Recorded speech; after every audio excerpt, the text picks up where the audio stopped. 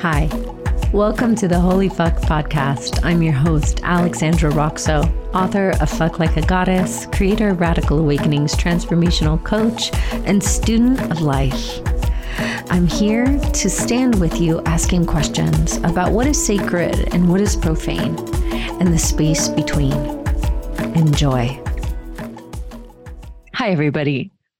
I am so happy to have one of my dear friends, Ruby Warrington, on today's podcast. You probably know her, if not through me, through her incredible work. You've probably heard me talk about her as well. She has written many books. She has supported many people. She has put ideas into the world that are really revolutionary. And her notebook is totally on par with that. More visionary thinking from Ruby Warrington. I hope you enjoy this episode. Hi, everybody. I'm here celebrating with my dear friend Ruby Warrington on her book publishing day, which is just like her book is born today. What an honor. Yes. I was going to say she's out in the world. I don't know if my book is a she. Maybe my book's non-binary. But yeah, the book is out today. Yeah. It's an Aries baby. Yep. Which, if you don't know Ruby, okay, just FYI, if you don't know Ruby, where have you been? No, most of you probably know Ruby Warrington because she's one of my dear friends. We started Moon Club together for any OG Moon Club people. And I was talking to Eli last night, and he was like, is this the first time you've had Ruby on? And I was like, no. And then I was like, wait. We have had another conversation. I've been on your podcast. I'm sure you've come on the Sober Curious podcast. I feel like you came on the Now Age podcast when I was doing that. We've definitely. What did we talk about on the other one? Do you remember on the other one for my podcast? I can't remember. It might have been Sober Curious because that's been the main thing I've been speaking about for the past few years, you know? Mm-hmm. Yeah. Okay. Yeah. Well, you all, if you haven't listened to that episode, go find it, Ruby Warrington. There's also that's what we spoke several about. great podcasts from the two of us talking about our collaborationship, as we used to call it, on Ruby's podcast, The Now Age and Sober Curious. But today, we're not here to talk about Sober Curious or Material Girl, Mystical World, or The Numinous, though all of that may pop in at some moment. But we are here to talk about her book, Women Without Kids, which I have here next to me, The Revolutionary Rise of an Unsung Sisterhood. Ooh! OMG. That really has a ring to it. It's very, it's very iconic language. It's very like, boom. Yes. Well, this was, we share a publishing, an editor at our publisher. Yeah. And there were a couple of options for the subhead, but she specifically wanted to go with this one. She wanted it to feel like a rallying cry, like, which I love. Speak to these women who are not being represented, and bring people together. And I was like, but this isn't necessarily a rallying cry. This book is it's not necessarily a celebration of child freedom or being childless. Mm-hmm. It's more a sort of a very considered, deeply researched state of I was going to say state of the nation, but honestly, state of the race. Like the birth rate globally has been declining steeply for around 100 years, especially steeply since the 1970s. And as somebody who never wanted to be a mum, that was always just part of my story. And it was quite something that was known about me, but that was very personal. I just knew that it wasn't in my path. It was very intuitive. Mm-hmm. And I was always okay with it. Lots of other people weren't necessarily okay with it, and we might get into that. But I had always felt like I was the only one. The only weirdo who didn't want to be a mom. And what I realized when I considered writing on this topic was that sharp decline in the birth rate, which, some scaremongering demographers and economists especially are saying will lead us to population collapse if this continues, is reflective of millions and millions and millions of individual women's decisions, intimately personal, often highly conflicted, sometimes very painful decisions or even non-decisions about not having kids. And I just thought, we're not talking about this. This conversation is not being had with the depth and the nuance and the respect that it deserves. I mean, this is really at the heart of our humanity, you know, and it's absolutely reshaping our societies. And still we sort of dismiss women without kids as the outliers and the anomalies and the ones who haven't quite got it, or, oh, how sad they weren't able to sort of fulfill their maternal desires or duties in a way, you know? And so, yeah, there's so much in it. It goes to such incredibly deep places that I wasn't necessarily anticipating even when I sat down to write it. But yeah, I honestly believe this is one of the most important conversations for us to be having right now. The conversation meaning, what are all the reasons that some of them are very empowered and very positive, and some of them are very painful and indicative of, honestly, like conditions here on planet Earth that are just not conducive to child-rearing and family life. Yeah. Okay, so one question that immediately popped into my mind as you were speaking was, is this a conversation that is mainly for a certain strata of social class, education, and even religion or nationality? How do you approach in the book? Because immediately I'm thinking about all of the places where women can't choose, where the men are choosing, all of the different religious or kind of cultural norms in places where it's almost, it's obligatory times 10, right? You could even look at like Catholicism and the women who were trying to find ways to use secret tools of contraception so they didn't keep having to pop out babies. And I'm just curious, in the book, do you talk about this? Like, is this an evolutionary place that is a place of some sort of education and privilege? Education and privilege that are a human right, that should not be a privilege. I mean, it is, yes. Basically, the more access women have to education, to the means to support themselves financially, to physical bodily autonomy, to sovereignty over how they are living their lives, the fewer children women have. The more dominant of a patriarchy, ultimately, that is in place in any society, the more children women will have because they have less choice. So yes, choosing not to have a child, choosing to have one or few children, questioning whether you want to have children is a privilege. And it absolutely should not be. Right. It is a privilege that has been won by decades, centuries of feminist fight, you know, and resistance and demands. What's interesting is the birth rate, even in countries where the population is still increasing, the individual birth rate is declining. Individual women are having fewer children. So this is a global trend in all different societies and all different cultures. Or Westerners. Right, but in Western culture, there have been more gains for women and for women's rights, you know, and for queer rights as well. You know, people who are not heterosexual are recognized as being entitled to form families in the ways that they want to, you know, and to live their lives as they want to, and that's all part of this conversation too, in a way, you know. The pronatalist program, which is a cornerstone of patriarchy, dictates that the only valid kind of a family or person even is a person who is in a heterosexual relationship and who produces children. And anybody who's existed outside of that paradigm has been, well, I mean, you know, there is an incredible book which I highly recommend reading. I think your podcast listeners might love it. It's called Caliban and the Witch.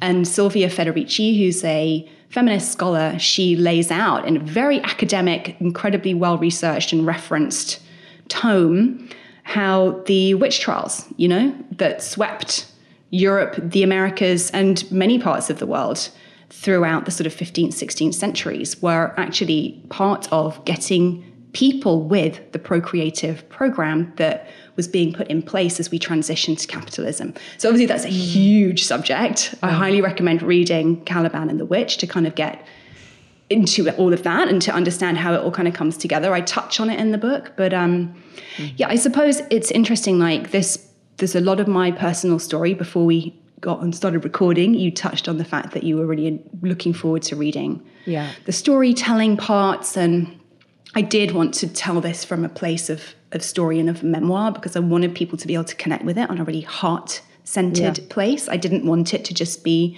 dry academic or journalistic research, which I have a tendency to, because that's the kind of brain I have. I wanted to include my story. And so I also acknowledge that people who are heterosexual, cisgender, who, would identify as coming from a sort of Western culture, will see themselves reflected most clearly in the pages. But the deeper themes that I dig into are relevant to anybody who identifies as a woman without kids, and anybody who feels or has experienced the feeling, the sensation of slipping back into a state of kind of oppression in their mothering. Because ultimately, the role of mother being the ultimate feminine gender role has historically been oppressed, Yeah, there's so much in there. And I don't know why that was the first thing that popped into my mind, because I think I was thinking like, wow, we're so lucky. That's what I was thinking. I was thinking, wow, we're so lucky that we get to choose and that we get to have, well, to the extent that we have reproductive options and that kind of thing, which is scary, where we may be going even here in the United States. But the fact that we have more of these choices is, it's hard to feel that that in so many cultures, especially under patriarchal religion, there isn't the space for women to even consider. It's like a total obligation.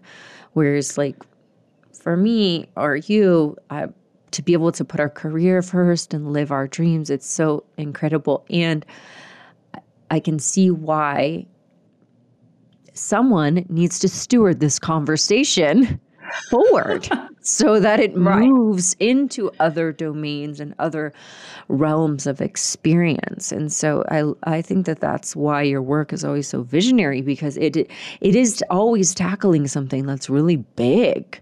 Like it's a big thing to consider. And you aren't just considering it from this like small, white feminist kind of perspective. You're like going, no, this is a whole thing on the whole planet right now that no one is considering. So many women, and I don't even know. Do you know the statistics around kind of this kind of sense of obligatory motherhood, or I just made those words up, I think. Did I make those up? Is that a thing? No, obligatory motherhood. I mean, I think up until like the 1960s, motherhood was pretty much obligatory. There have always been outliers. There have always historically been women without kids. For all sorts of different reasons, but the numbers of women without kids has been increasing since, again, in the West, we had access to things like, reliable, effective, easy to access birth control, safe, legal abortions, this sort of thing, and equally opportunities to get educated, to support ourselves financially, and to kind of have autonomy in our overall sort of material lives. Right. And I would also just like to point out, I did a IG Live with a child-free kind of coach in this space the other day, and she was saying that when she started her platform, one of the first sort of emails she got was from a man who lives in the Middle East, and he was sort of expressing, I don't know what to do. I'm being married to this person. I'm expected to be a father and for that to be my life. And I want out. I don't want that to be my life. So it's not just women that this impacts, everybody's implicated in this procreative program. It's just that traditionally, and again, we have made so many advances here, but I think that the Roe being turned back last year was just a symbol of how precarious some of that progress has been. Yeah. But traditionally, men have had more freedom, more autonomy. I don't know if I want to use the word freedom. I'll use the word autonomy to at least have some more agency over the kind of lives they want to live. Yeah. Yeah. And so a little bit back to you, and I imagine the decision to write about where your private journey intersects this collective conversation, or I don't know if problem is the right word, but this collective, let's say, issue. How, like, that seems scary. From where I'm sitting, I'm like, wow, it's so vulnerable to share how your private journey actually, you feel like, is indicative of this greater question or issue on the planet. Like, what brought you to how did you know, okay, I need to actually write a book about this? I mean, like I touched on, I don't think I realized how deep the roots of this went until I started writing, until I started the excavation of my own story, particularly looking into, the lineage of mothers in my family and the sorts of experiences that they had, and just then reflecting on how that was a result of a lot of the systems that have ruled our lives and historically. And so, I mean, I came to this from a really personal place, as I have done with all of my projects. In fact, there was a psychologist I interviewed for my research. She had a book out called Emotional Inheritance, which is all about, I mean, I think you'd find it fascinating. It's all about the patterns that we inherit sort of subconsciously from our families of origin and how they play out in us until they find a resolution. It's a little similar to Maureen Selenay's work with family constellations, but a little less mystical. Anyway, in the beginning, in the introduction of her book, she says, there's a saying, all research begins as me search. All deep, a lot of kind of like deep, particularly if you're talking about sort of psycho-emotional, spiritual sort of subject matter, research often begins as me search. Like, there's a question in me, there's a question in myself that I need to find the answer to. And so that was kind of, like I said, I'd always just had this intuitive knowing that I wouldn't be a mother. It wasn't necessarily that I was rejecting motherhood. There were just so many other things that felt like a yes in my body. And it wasn't even that it felt like a no. It just wasn't present for me, the desire on any level.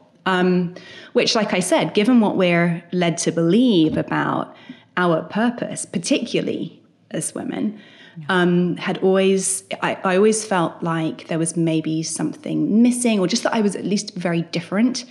But I was kind of quite comfortable with that because it just felt like me. It felt right, So although I had this, I felt like an outsider in many ways, it just felt like this was my path and it was different and okay. Lots of people asked me the question in my 30s, throughout my 30s, but why don't you want to have kids? But why? And I learned as well in the writing of this book that they would even ask one of my best friends in the UK, but why doesn't Ruby want kids? It just seemed like people were fascinated. Wow. And I never really had more of an answer than I just don't. I just don't.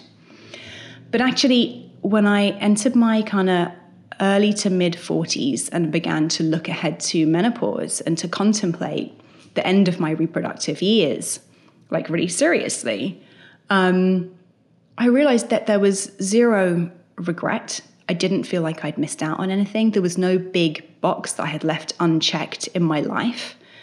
And I guess my curiosity was piqued at that point. But why? Because it has traditionally been such an other path. And it did mark me out as so very different. Honestly, from the vast majority of friends, family, and people in my community, right? And I also realized that around that age, I began to look around and notice that actually I had quite a few friends who also had not had kids. And I began to wonder, had they been there all along? Had we just never found each other? I wonder what their reasons are.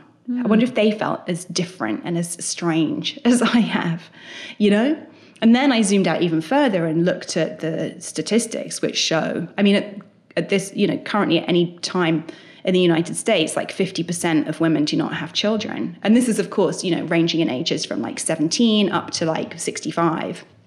But also, actually, I think the most recent figures, maybe even just from last year, showed that more than 50% of women aged 30 and above don't have children. And that's the first time it had tipped in that direction since records began in the 1920s. Wow. So people are certainly leaving it later, which often means having fewer children and therefore often none at all, or increasingly often none at all. So I sort of looked at these bigger statistics and just thought, well, wow, that's very interesting. Here am I thinking I've just been walking this total loner, maverick, nobody gets it path. And there are all these other women who are not having children. And undoubtedly their reasons are different to mine, or maybe they're not. And I was just very curious from that point of like, why it became less about like, why did I not want to have kids, and why have we stopped having kids? Wow. And that's when I realized that my story was one of millions and millions and millions of stories that are creating this societal shift that we touched on in the beginning of the conversation.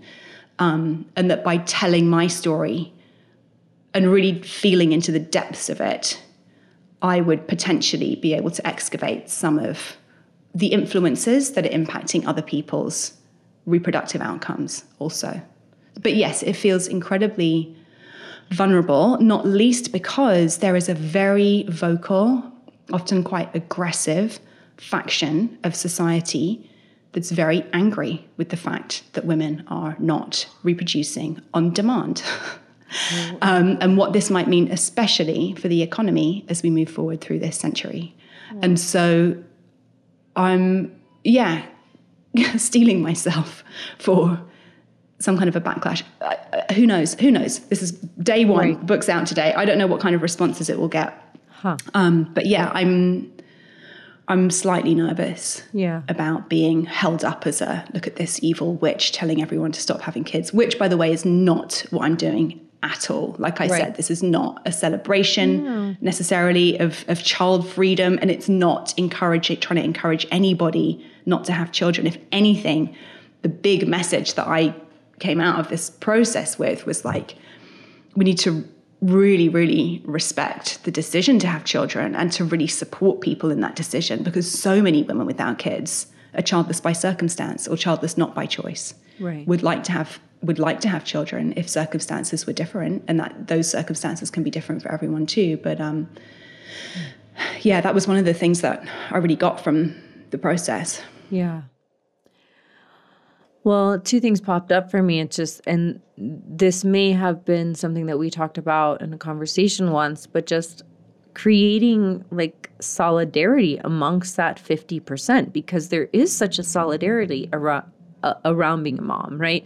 Like there's tons of Instagram accounts about being a mom. Like there's probably like thousands and thousands about being a mom, but are there the same kind of level of community and solidarity and support for the other percentage of women who are not moms?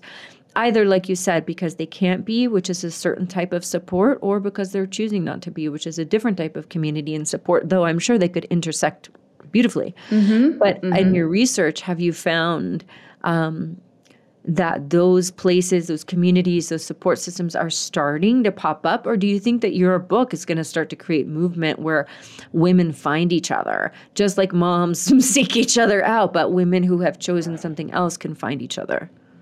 Yes, that's exactly a big part of what I hope this book will do, is to unite the unsung sisterhood. Because as I realized in my life, we've all been here all along. We just didn't know we had this thing in common. And it's interesting because what we have in common is the absence of something, right?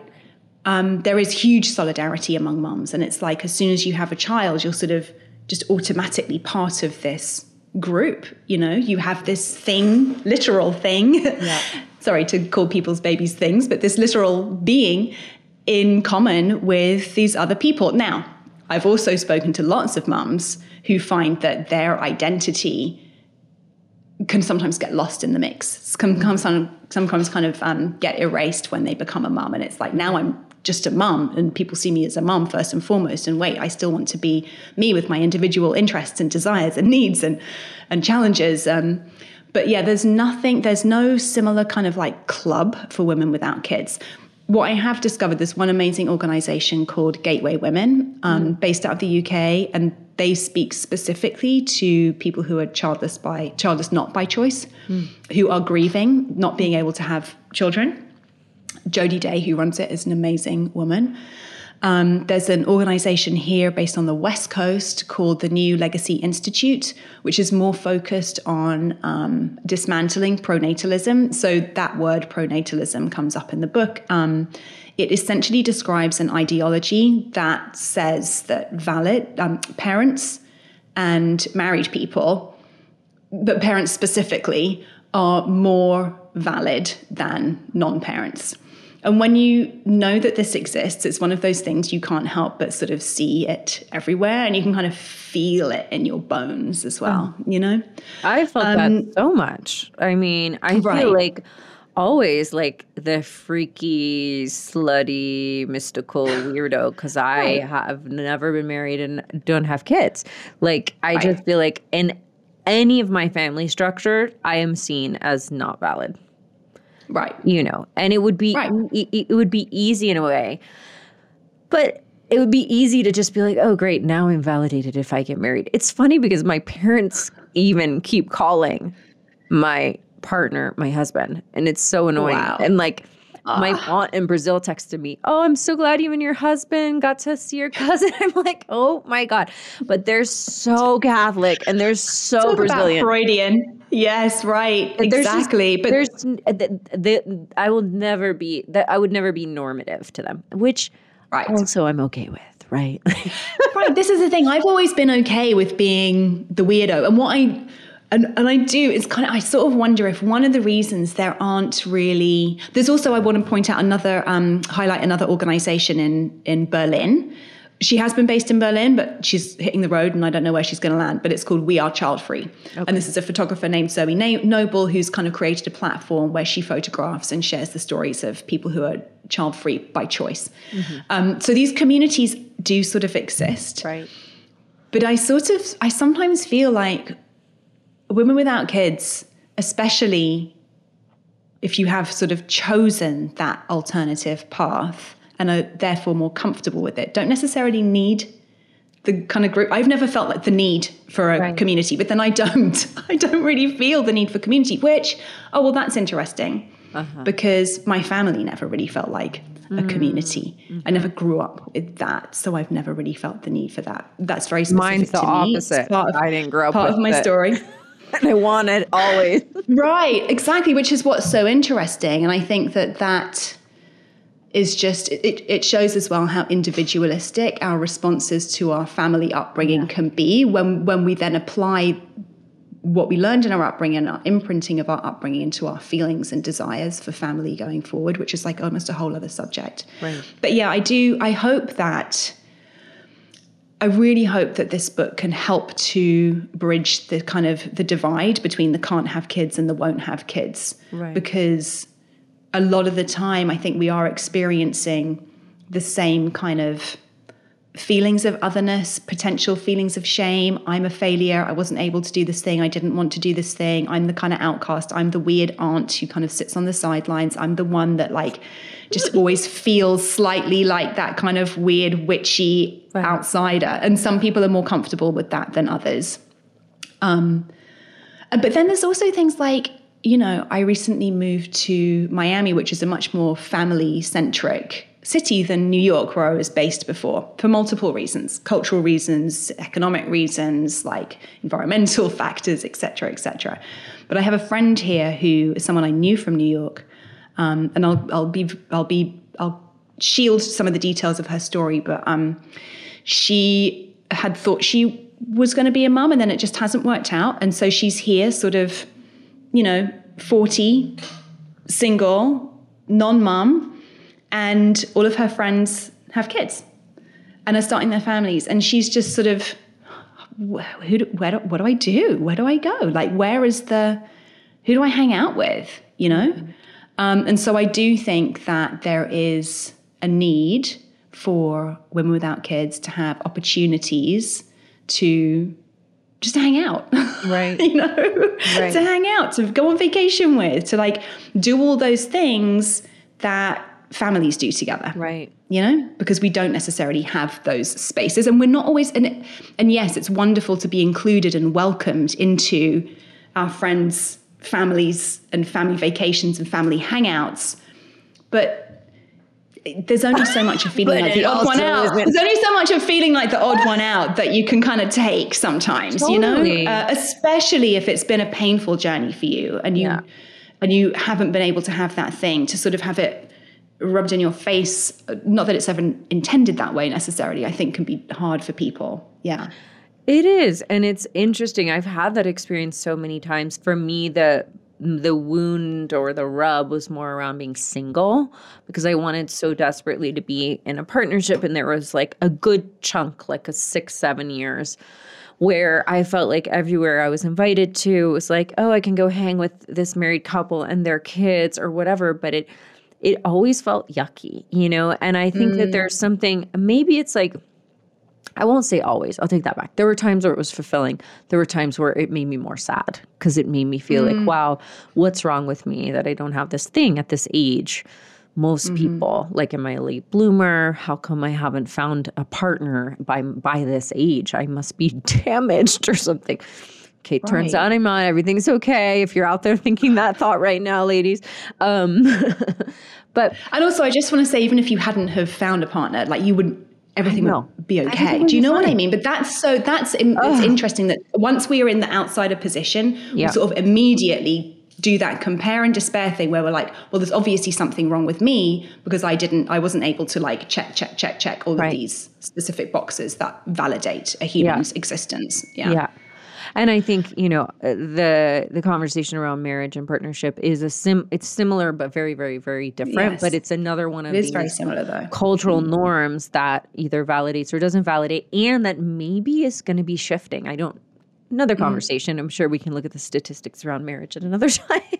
But, well, I think there's something that I notice that's maybe sort of like animalistic in a way, how women, the women that I have hang out with in like the last bit of time, it can be that it's like moms gravitate towards each other, single women gravitate towards each other. And what I have felt is it's so beautiful to be like, yes, there's this kind of primal need to commune with others like us, right? Like if it's cultural or religious or like something like that. For me, I felt like at times it can feel like hard to be like, okay, well, now I can't hang with the single gals anymore because I have got a partner and I don't really resonate with what they're talking about, but I can't hang with the moms and I'm not a wife, you know? And it's like, it kind of breaks down these structures around identity. And then for me, it brings me back to, I want to hang out with the creatives and the visionaries, and that's where I feel at home. And it has nothing to do with partnered, unpartnered, married, unmarried, mom, children, no children.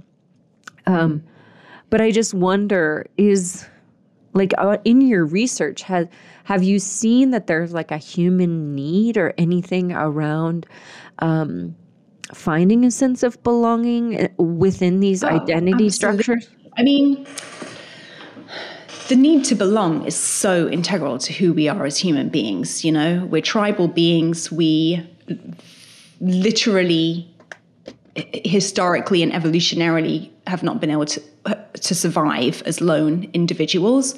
That is evolving as technology evolves and our worlds and systems evolve with it. I make the point in the book that actually, with one of these, holding up my phone, in enough apps, you need never interact with another human being and you can survive. That's part of what's going on. Anyway. And AI and all that stuff. We have this, like, we do have a primal need to belong. And in a world where we are so categorized by our various different identifying, like, identity markers, finding other people who have similar identity markers to us can bring a sense of belonging. But it's not the case necessarily that these are our people. I love the fact that you said you feel most at home with the creatives and the visionaries, and I can absolutely relate to that as well. I feel the most at home with people I connect with on a sort of like spiritual, intellectual, emotional Exactly. level. And it Yeah. doesn't really matter like what their external identity markers are. But that's how we found each other. And maybe it's Right. part of to do with being an INFJ and an ENFJ.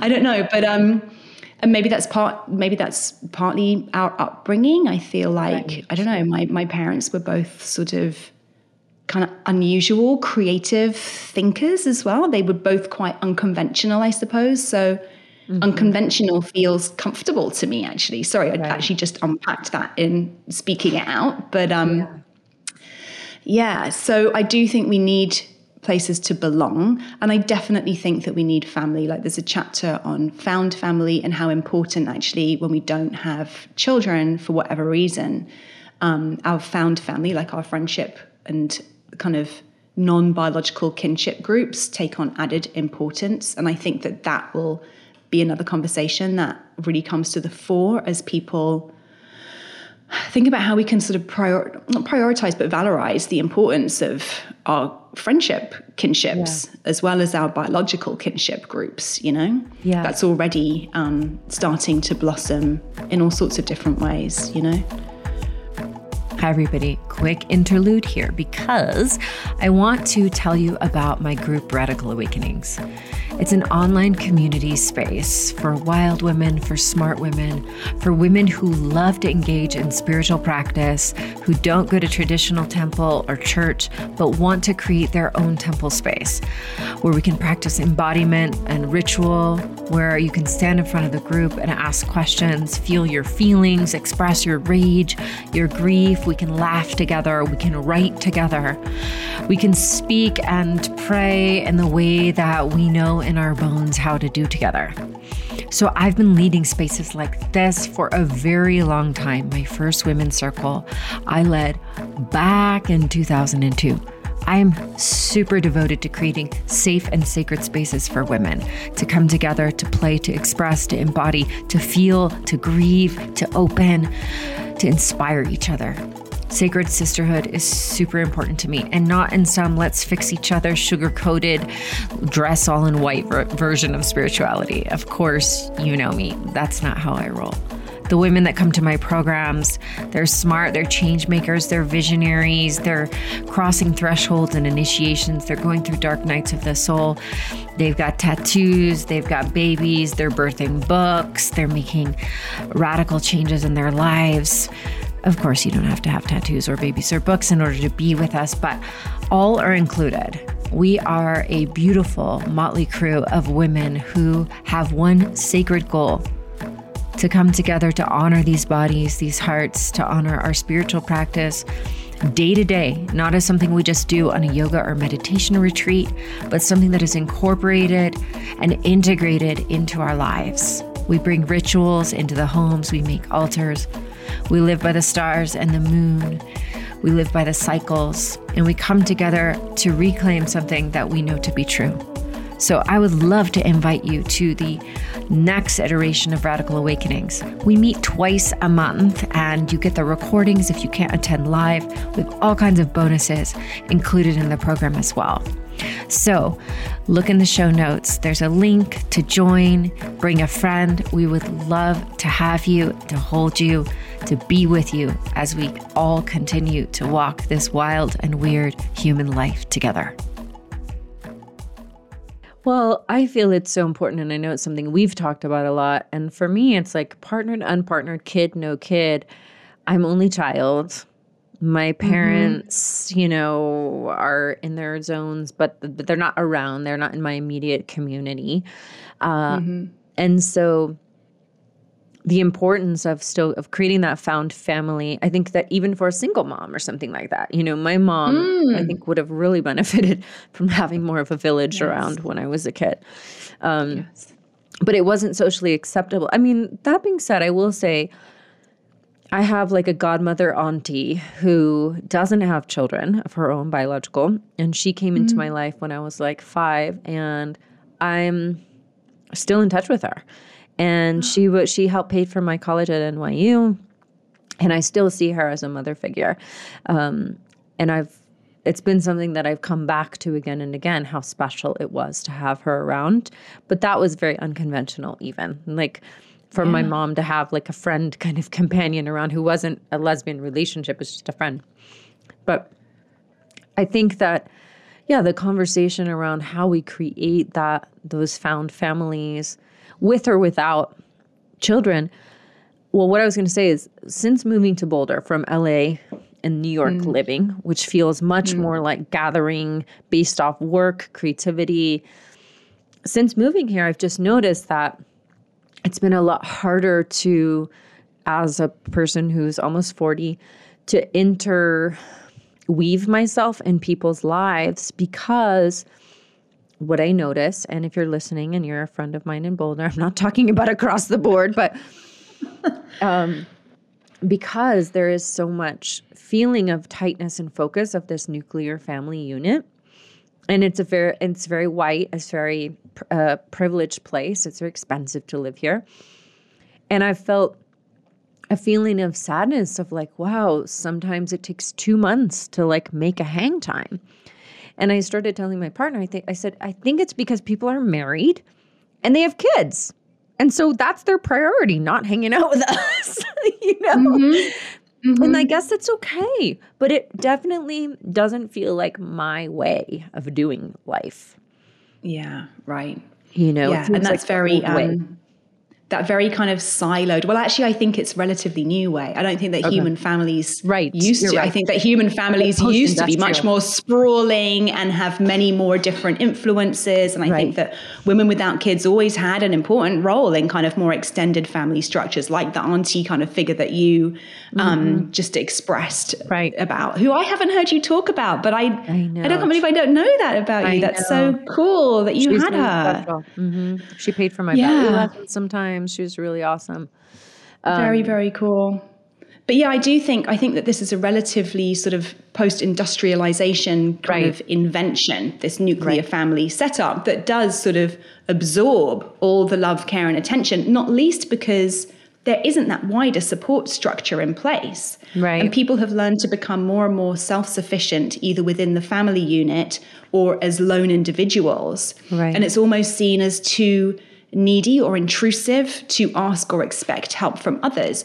Whereas, particularly in non-white cultures, possibly because there is less access to individual material resource, there is more still a sense of relying on friends and non-biological kin to kind of fill in the gaps and support the parents in their parenting in many ways, you know? Right. It's almost like the more affluent individuals become, the less need there is for those kind of extended support structures. Right. And that those extended support structures are replaced by paying for a childcare, paying for a therapist, paying for a coach, paying for after school programs, et cetera, et cetera, et cetera. So it's a development of affluence. Right. And yet I think it's contributing to the loneliness epidemic that we hear about. And I think it's certainly contributing to people having fewer children or perhaps none at all, because it becomes more and more precarious. Like if you're having to pay for your extended family network, then you need to make sure you've got enough resources personally to be able to do that. So it's this interesting, I don't know, it's almost like not a double bind, like, yes, great that people can be more affluent and have more comfortable lives, but the cost of that has been more of a kind of more interdependent care networks. Yeah. I'll say one last thing about that before we move on, but when I first moved here, I met some of my partner's friends who have kids and who love him. They like their kids love Eli. And I was like, we would love to babysit, like just to come hang, like happy to come hang sometime, or next time we hang out with you, bring your kids, whatever. And it was just like such a weird, I felt like I had said something so weird. Like I was like, did I say something that was like socially unacceptable? And I just realized like, it's just not how people roll, you know, it's just not how people roll here. Like they're not going to bring their kids to dinner at our house. Like, and I can leave this conversation, this part of it, but I will say I have glorified other cultures for their ability to integrate children into their lives without it becoming this kind of siloed off thing that we've just discussed, which I feel like I've experienced a lot in the United States. But when I've gone to some other cultures, I've seen parents seated at a dinner table with kids talking, and it doesn't have to be like a big drama of everything about the child. And now my life has to stop, and now my identity has to stop, and now everything has to be about this other person, which I see a lot in the United States. Yeah. Anyway, that's a little bit more I about will parents. say, and this is what I kind of touch on.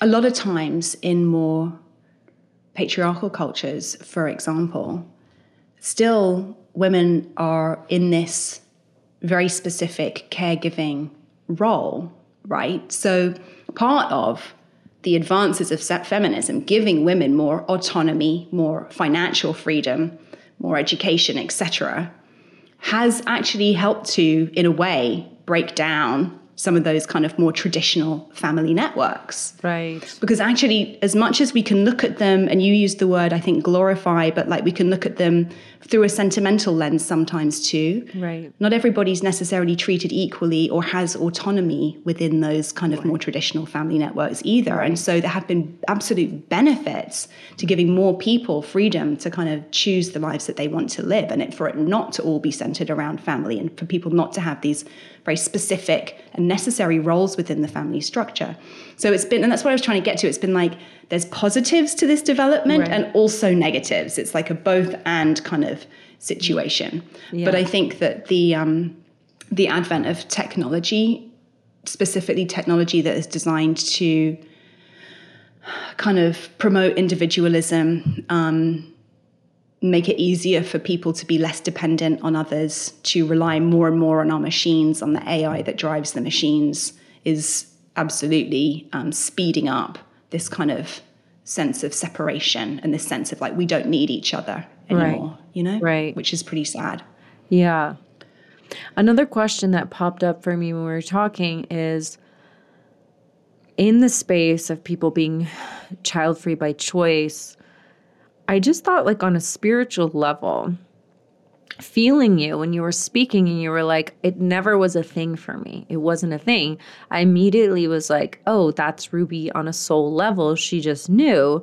And it was so rooted and anchored in her deep spiritual self and her soul, right? The eternal part of her, that she could stay with that decision and live by that. And I was just thinking, I wonder if, from this kind of more meta spiritual perspective, if part of our own evolution from the outside in, right? Like from, I'll say, the other side, the realm before death or before birth or after death.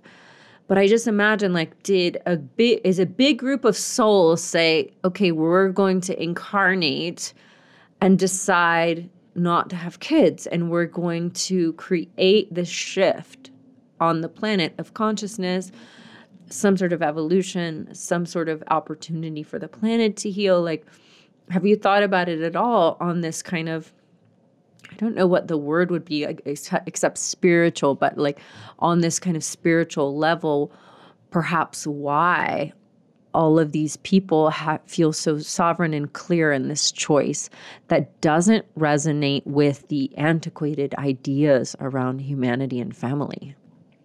Absolutely. Yes. Yeah. I've thought that. I've gone there. That's where my brain goes sometimes.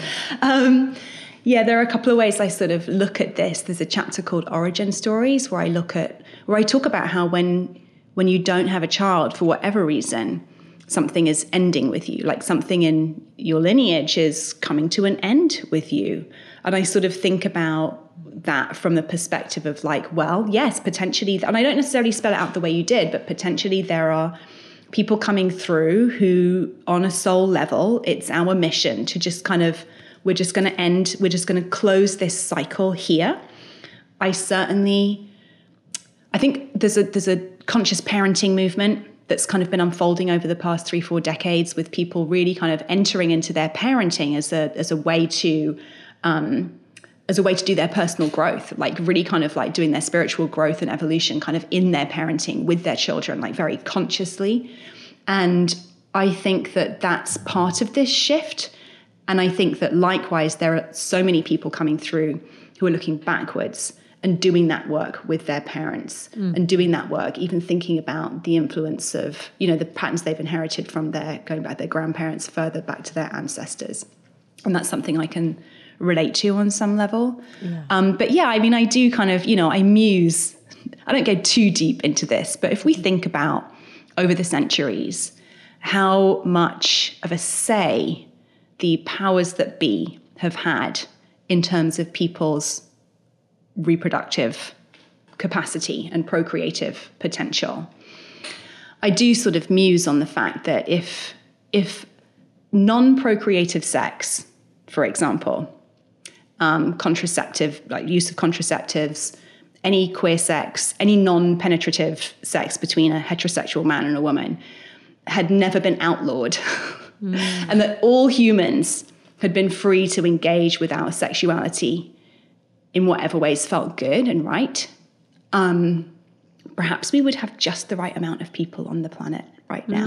Do you know what I mean? Love that when we're talking theory. about there are a couple of strands in terms of population and where we're going. On the one hand, you've got sort of, there are too many people. The earth can't support this many people. We've just got, we've overdone it on the reproduction. Like our planet and the systems of the planet just can't support us going forward. And on the other side, you've got the more capitalist stance, which is like, we're heading towards population collapse. The population is aging too rapidly. There's not enough new people coming into the economy to support the aging population. And I just think, well, what do we expect? People have been meddling with people's procreative lives for the sake of shaping society in the way that best serves the people at the top of the power structure for centuries. So what do we expect? You know, let's just empower people in whatever ways we can to make whatever decisions feel right for them about their procreative potential. And perhaps we'll start to see things kind of even out again over centuries, because these, you know, demographic population trends take years and decades to kind of unfold and reveal themselves. But yeah, it's interesting on the spiritual piece. I've looked at it from all angles in the book. And because you know, having that kind of a spiritual perspective is part of my life and part of my own sort of practice and my own inner work and personal work, I have looked at it from that angle too. Yeah. Yeah, I think that acknowledging that each soul has its own, you could say, destiny or blueprint, right? For something. It's like, why would they all be the same to procreate or to get married or whatever, you know? It makes sense that this, like anything else that is taboo and hard to claim, but also important, it makes sense that a soul would incarnate with the knowing that it wasn't going to have a child this life, that wasn't a part of it, of the purpose. But to liberate people from the, you know, the obligation or the I don't know what else the word would be besides obligation. Well, there's a lot of societal pressure, and that societal pressure can very easily be internalized. Yes, exactly. You know? And often when it's internalized, it becomes that shameful inner voice, which we discussed earlier that we've both experienced, which is, there's something wrong with me. I didn't do this thing I'm supposed to do. But that comes from absorbing and internalizing the external conditioning of pronatalism, which again says the only way to be a valid member of society is to ideally be in a heterosexual relationship and have children. Right. One of the brilliant things about your work is that you're always bringing forward ideas that liberate people from some sort of a internal shackle of pressure or oppression. And this one is big. I think it's your biggest one so far, which we've talked about. Oh my God. So Ruby's last big. book, Super Curious. Yeah. If you didn't read Sober Curious, it really helped liberate people from this idea that, again, they just had to be a part of drinking culture, accept that that's just how humans do. And before that, her book, Material Girl, Mystical World, examined astrology and mysticism and spirituality from the perspective of a modern woman, not from needing to be a, yogi in an ashram. And at the time, that was like such seminal work, which has pushed the needle. In a sense, now we can go, oh, well, of course, we accept that. But it wasn't acceptable back then. So I'm curious, the same with Sober Curious.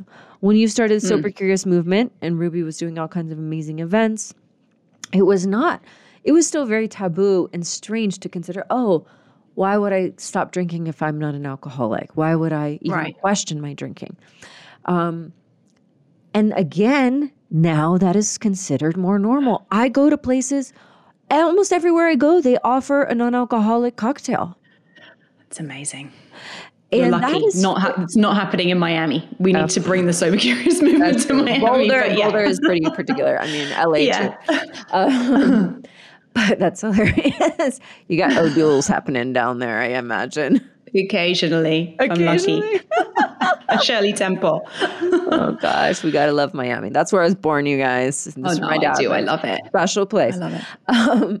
But do you envision, in your perfect vision of where everything goes with this book, do you envision something similar where this becomes a part of a household conversation in the same way that those two other subjects have become? Yes, I do. I hope so. And it feels very edgy. Yeah. Again, with Sober Curious, I was so nervous to start talking about that. I really thought I would be potentially endangering people's lives, because the message had been, if you have a drinking problem, you must go to AA, must be in recovery, and you must never drink alcohol again. I was saying, what if there are more shades of grey? What if sometimes you just abuse alcohol a little bit and you don't really have a life-threatening disease? And that felt really edgy to suggest it, because I really thought, because the messaging was so strong, right, that any kind of form of alcohol problem is the disease of alcoholism and it will kill you if you keep drinking, that I would potentially be endangering people's lives. And similarly, it's so interesting with this book, I'm really feeling like, God, I'm not recommending that anybody doesn't have children. I'm not trying to promote not having kids. I'm just trying to say, let's really get real about what's influencing people's decisions in this areas and how fucked up so much of our thinking around family structures and like mothering and all of these subjects are. But part of me is like, what if everybody does stop having kids? And like, I'm bringing about the end of the human race, which is it's kind of ridiculous given that there are like 8 billion people on the planet. But that to me is an indicator of how deeply the hooks of that pronatalist sort of pro-growth thinking, that is the fuel of capitalism, and that fuels the idea that the ultimate expression of being a human is to birth children and to kind of keep contributing to the human race.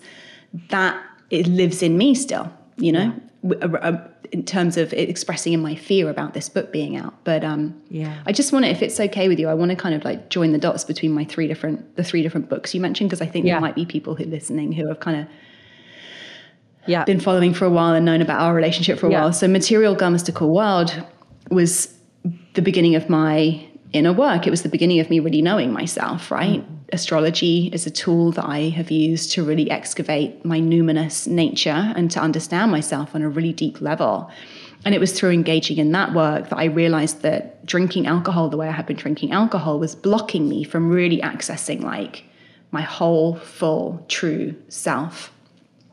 And then it was removing alcohol that essentially forced me to sit with the more uncomfortable parts of my experience of myself and look at the root causes of my discomfort and my anxieties and my insecurities and my fears and my never really feeling like I fit in. And with that, this outsiderish quality of not wanting to be a mom, and having in some ways kind of like totally denied that as even being something I would want for myself. And it was sitting with that I got to the really deep reasons for me not being a mom, which I won't necessarily go into here. I've spoken about on other podcasts. It's all in the book. But for me, these 3 books are kind of different expressions of my own journey of like just really truly knowing myself. Yeah. And I think something that we've talked about a lot and have brought forward in the work we've done together is just the power of storytelling for uniting people in our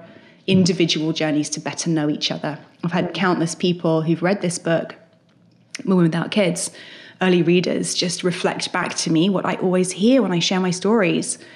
Your story is so different from mine, and yet I saw so much of myself in it. And I just fucking love that sentiment. And I think that is the medicine of stories. Yeah. We're so different, and yet we're so the same, you know? Yeah. And I'm really grateful to be in that position again, you know, helping people see themselves and know themselves better by being the fucking Aries who stands up and goes, I'll go first. Right. I'll go. That's visionary. You know? It's stepping out on the edge. Yeah. And the most amazing thing about that, which we may have talked about before if you guys have heard it, but it's like the person that steps out on the edge is calling. Like, that's why it's called an edgy or edge. It's because there aren't people hanging out there. It's a fringe place. It's an uncharted territory. It's not safe yet. And someone steps out there and then they call people there. And that's where we expand in a way. And we do that in our own personal work, on retreats. And people that work with me, we are always going to the edge of our experience and seeing what's there and expanding ourselves. And so we have talked about this too before, that can feel not only scary, but lonely at times, because it means that you're taking a step before the masses and you're creating the invitation. And it also means that sometimes you don't get praised for it in the same way. However, we're breaking that down now. You will get praised for it. So big. And I love what you just said. The vision, the visual you created of this edgy place where someone goes there and we say, hey, you know, it's actually okay here. It's okay to be here. And then more people join and we expand together. It's almost like we create new ground together, and then we create more safety ultimately, you know? Yeah. Exactly. The more of us can congregate or kind of meet each other at these edgy places, the safer they become and the safer we feel. Yeah. And the more solid ground we create together, you know? So yeah, I really love, I'm going to hold on to that visual as I'm stepping onto various stages over the next few weeks, feeling all the fear and doing it anyway. I see the image in my mind of like someone stepping close to the cliff's edge and then realizing that there's actually more land there and it's not a drop off. Yes. And that image started for me back when I was with a therapist in LA, like a short-lived therapist when I used to do sliding scale therapy anywhere and with whoever back in the days when I didn't have the money. But this woman said something to me, which I wouldn't really say to a client probably ever, and it's really stuck. So if you're a coach or a therapist, just know you can say something to someone and it will stick for 10 plus years. She said to me, it's lonely at the top.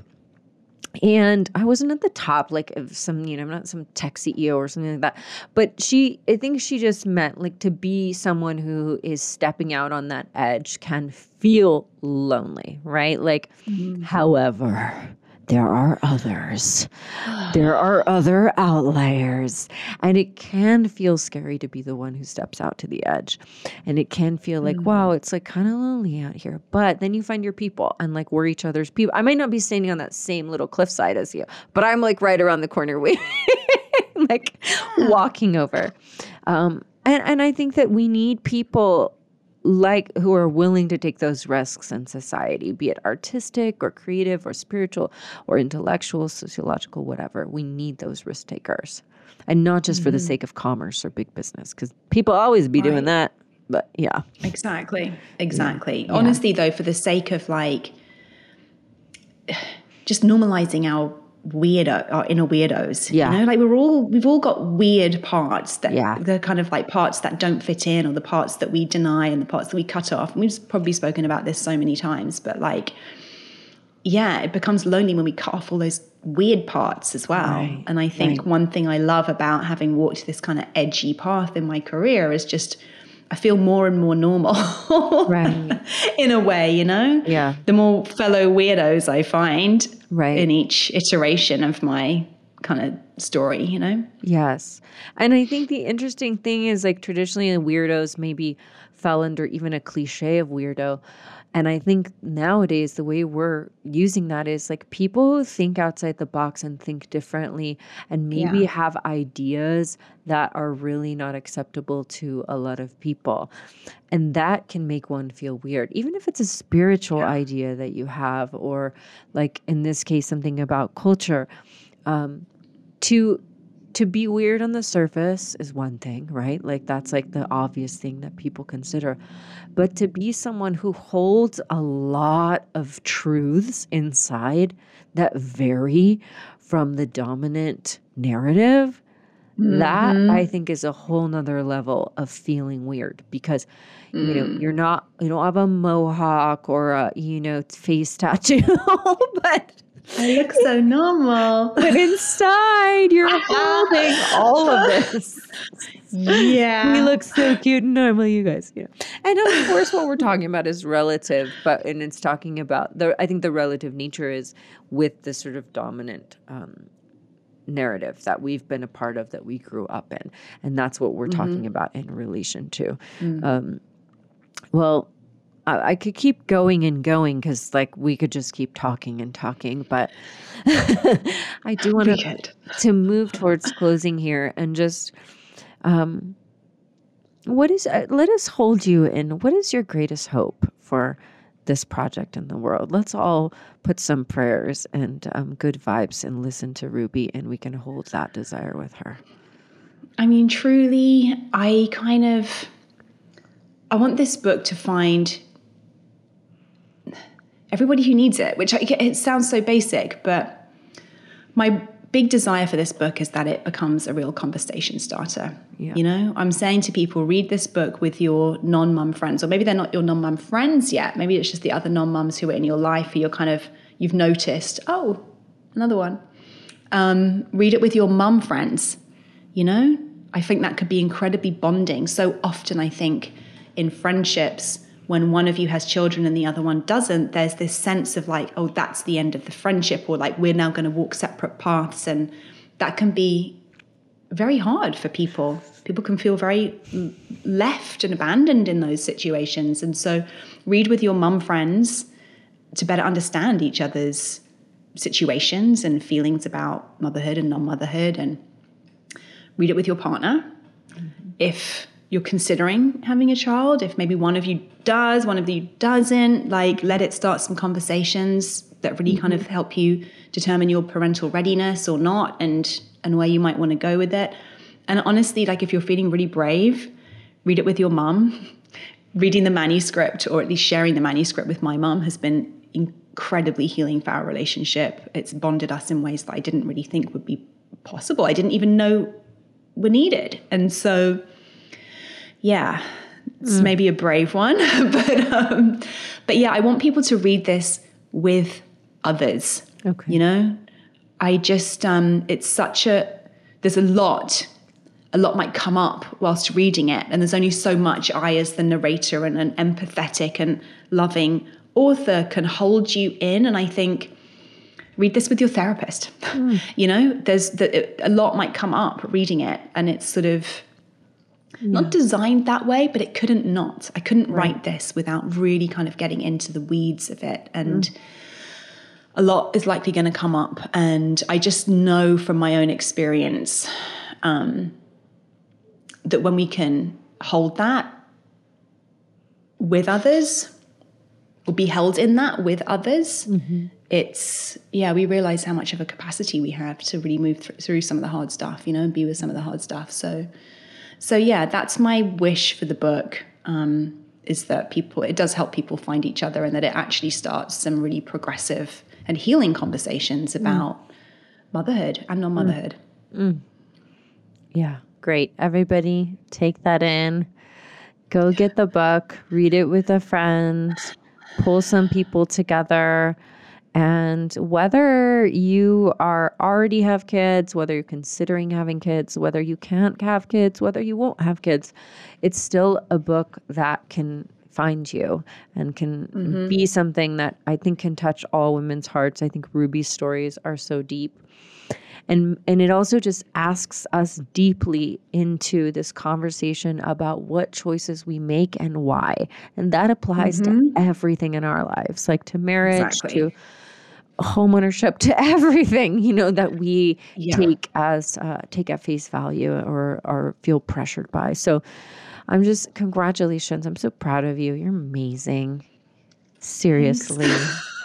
Such a revolutionary thinker. And I really want this book to... Also, if anybody listening has any hookups at, big TV stations or press, send the book to them, okay? We want to get this baby out there, all right? Send if you're listening and you're a journalist, write an article about Ruby, please, okay? Thanks, crew. Thanks, community. Have a great day. So glad to have you with us here today, Ruby. Thank you, Alexandra. Thank you so much for listening to today's podcast. For more, follow me on IG at Alexandra Roxo, and you can get on my mailing list where I send poems, practices, rituals, links to upcoming retreats and events, and all kinds of goodies.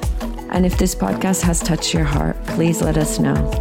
Please write us a review, give us a 5-star rating, all of that. It means a lot to myself and everyone involved. Big love, my darling. Have a fabulous day and see you again very soon.